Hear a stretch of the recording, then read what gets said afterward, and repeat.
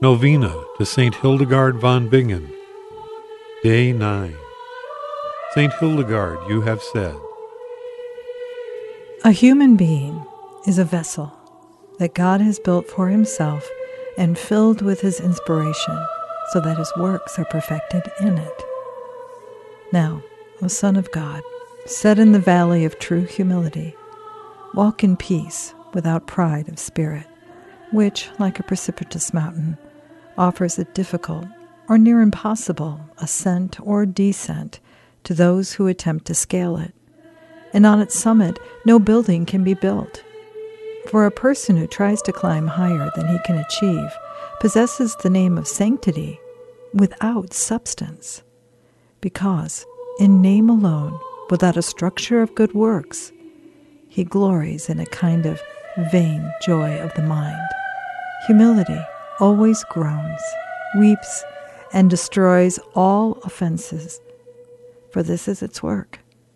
So let anyone who wishes to conquer the devil arm himself with humility, since Lucifer fervently flees it and hides in its presence like a snake in a hole. For wherever he finds him, he quickly snaps him like a fragile thread. O glorious St. Hildegard, Abbess of the Order of St. Benedict and Doctor of the Universal Church, we now join in the prayer you taught us. God is the foundation for everything. This God undertakes.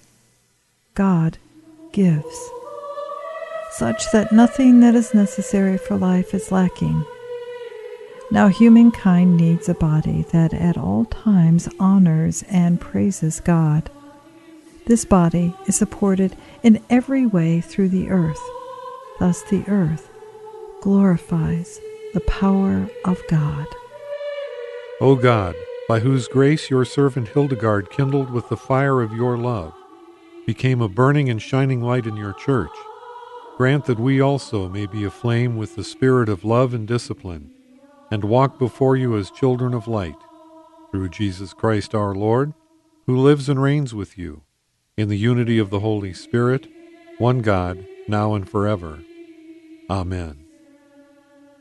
St. Hildegard von Bingen, pray for us. Amen.